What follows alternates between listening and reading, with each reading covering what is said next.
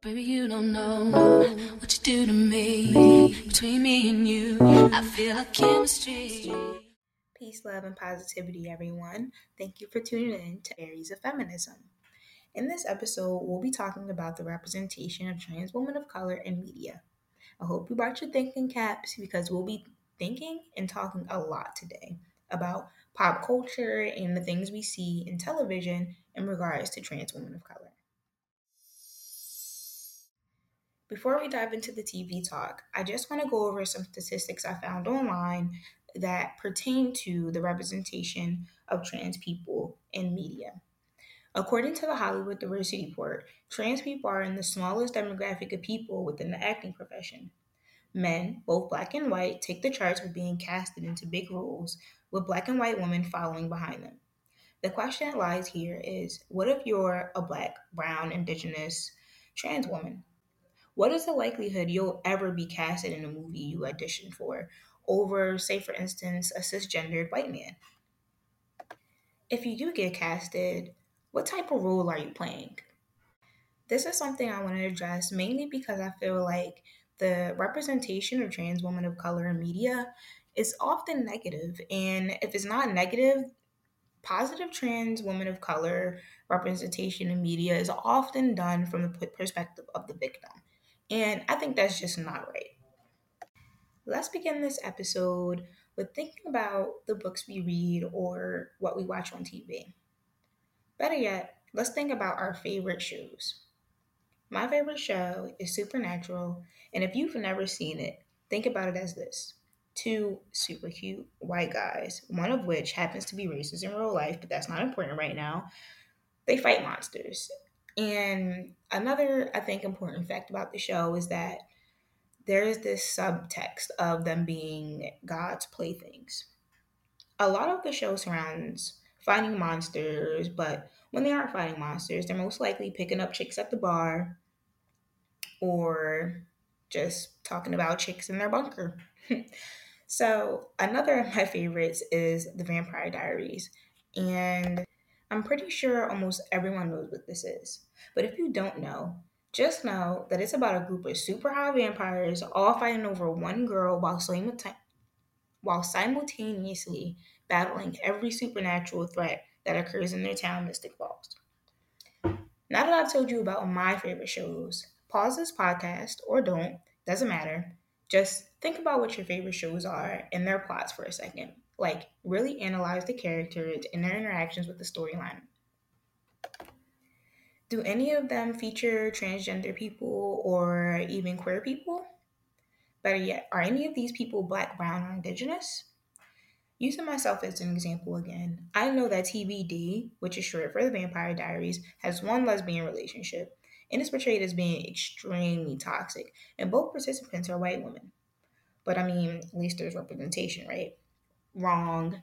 This is where I teach you kids a little something about the importance of representation in media and why even the way we think about the shows we watch needs to be intersectional. So, now that we've talked about the things that we watch and the people we see on TV and in books and whatever type of media we consume, let's think about real life. Do you surround yourself with people who look the same as you, or do you surround yourself with people who are different? And this doesn't need to be strategic, or this doesn't need to be like something that you do, I guess, on purpose, but you should think about it and think about what this means, right? So I'm going to give you a few seconds. Just think about like all of your friends and who they are and like what are their social identities.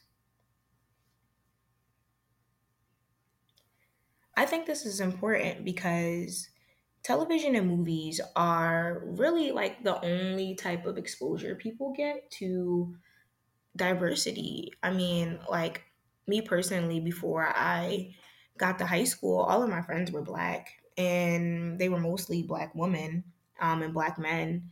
And then when I got to high school and I went to a more diverse high school, I started getting friends who were white, non binary, Hispanic, people who just weren't the same as me. And it's because I guess that opportunity was afforded to me by allowing me to be in an environment that was supposed to be diverse. But not all people get that. Most people are sheltered in diversity. And a lot of the times, like, people's lives lack diversity and inclusion. So I just want you to think about that in terms of the people you see on TV. If you're only surrounded by if you're a white man, if you're only surrounded by other white people, white men, white women in your life, what ideas are you going to have about people who you've only seen negatively portrayed in television? But I think that this idea is something that could lead us down another alley, right? Think about how trans women of color are portrayed in media, and then think about how many trans women of color you personally know. What are your perceptions about trans women of color, especially if you don't know any actual trans women of color in real life? Negative stereotypes can directly impact the judgment that we have on people. We don't necessarily need to know people to have opinions about them, and media contributes to that. And that is why it's so important that media becomes intersectional in the way that I hope feminism can become intersectional. This is something I want to address because I think that it's a huge issue that trans women of color don't have proper representation in media.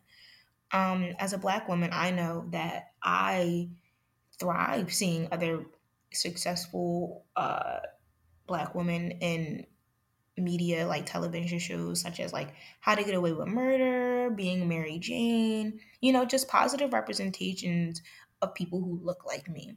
And I think that the lack of that for trans women of color is absolutely abhorrent.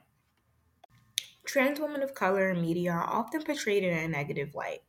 Let's talk about, say, for instance, Law and Order SVU. There's a specific episode where we get, and this isn't specific to trans women of color.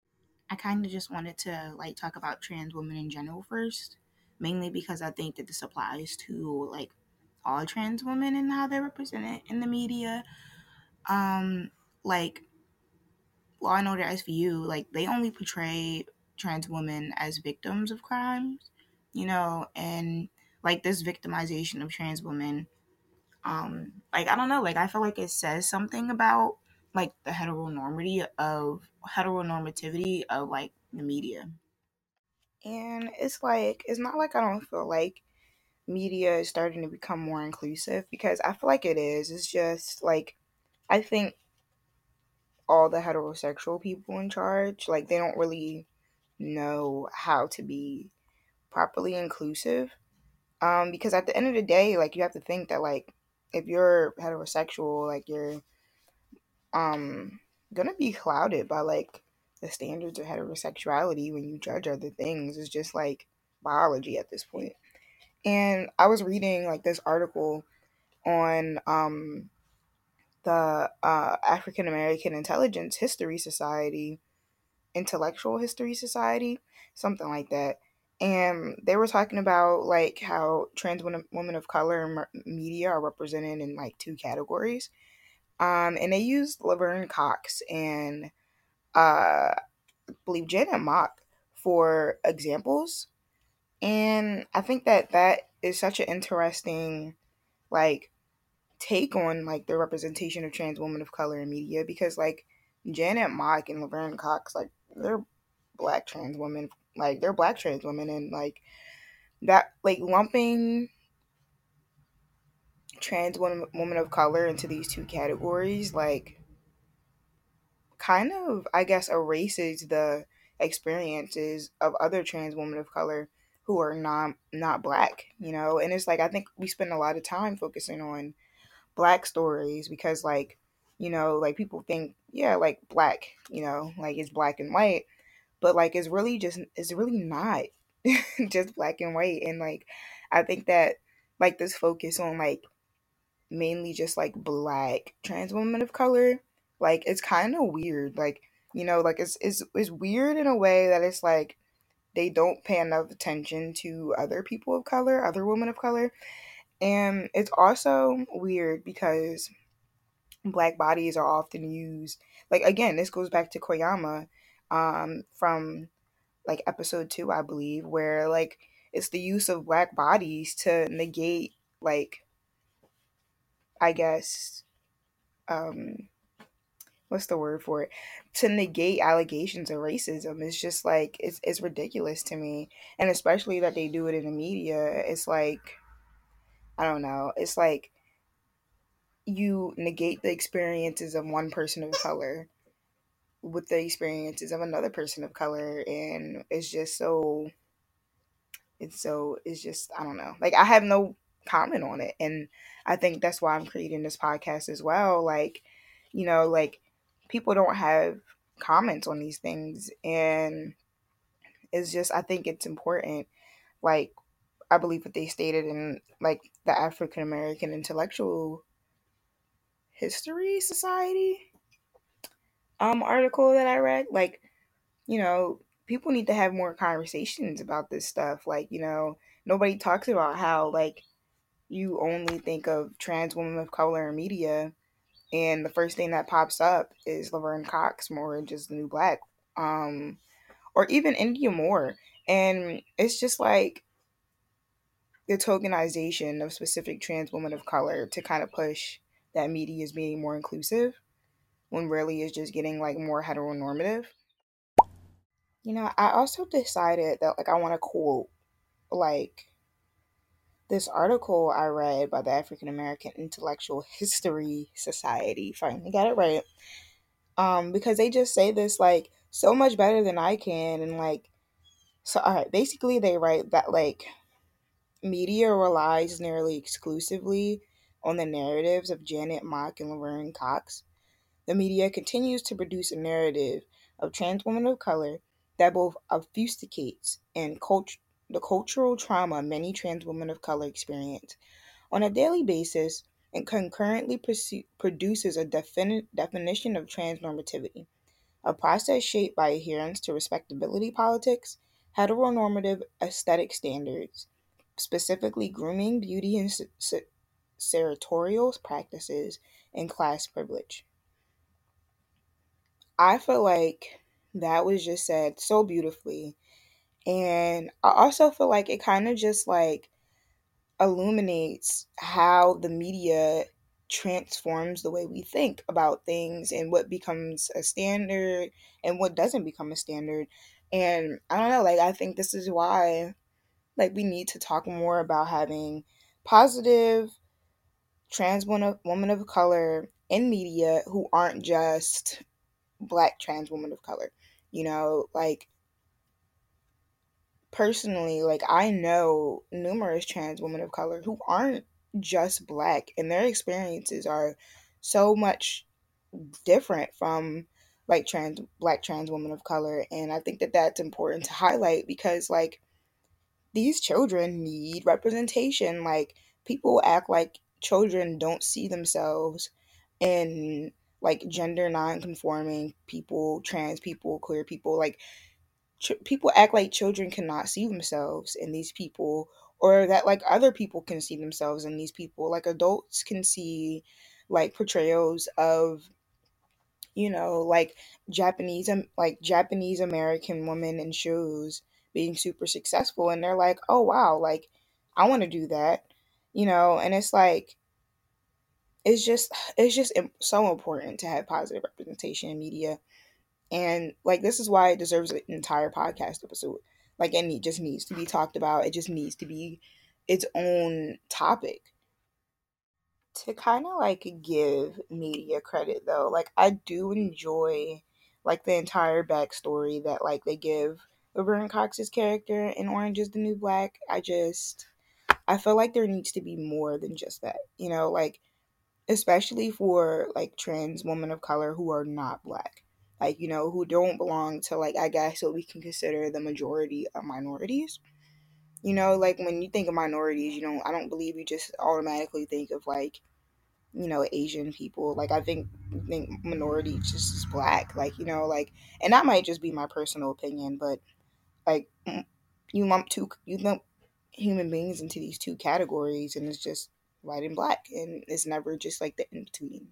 So I do give them their credit with that. It's just like where is the rest? All right, everyone. Thank you for tuning in to this third episode of Fairies of Feminism. I just want to say that, like, I'm just so glad that, you decided to listen this far in.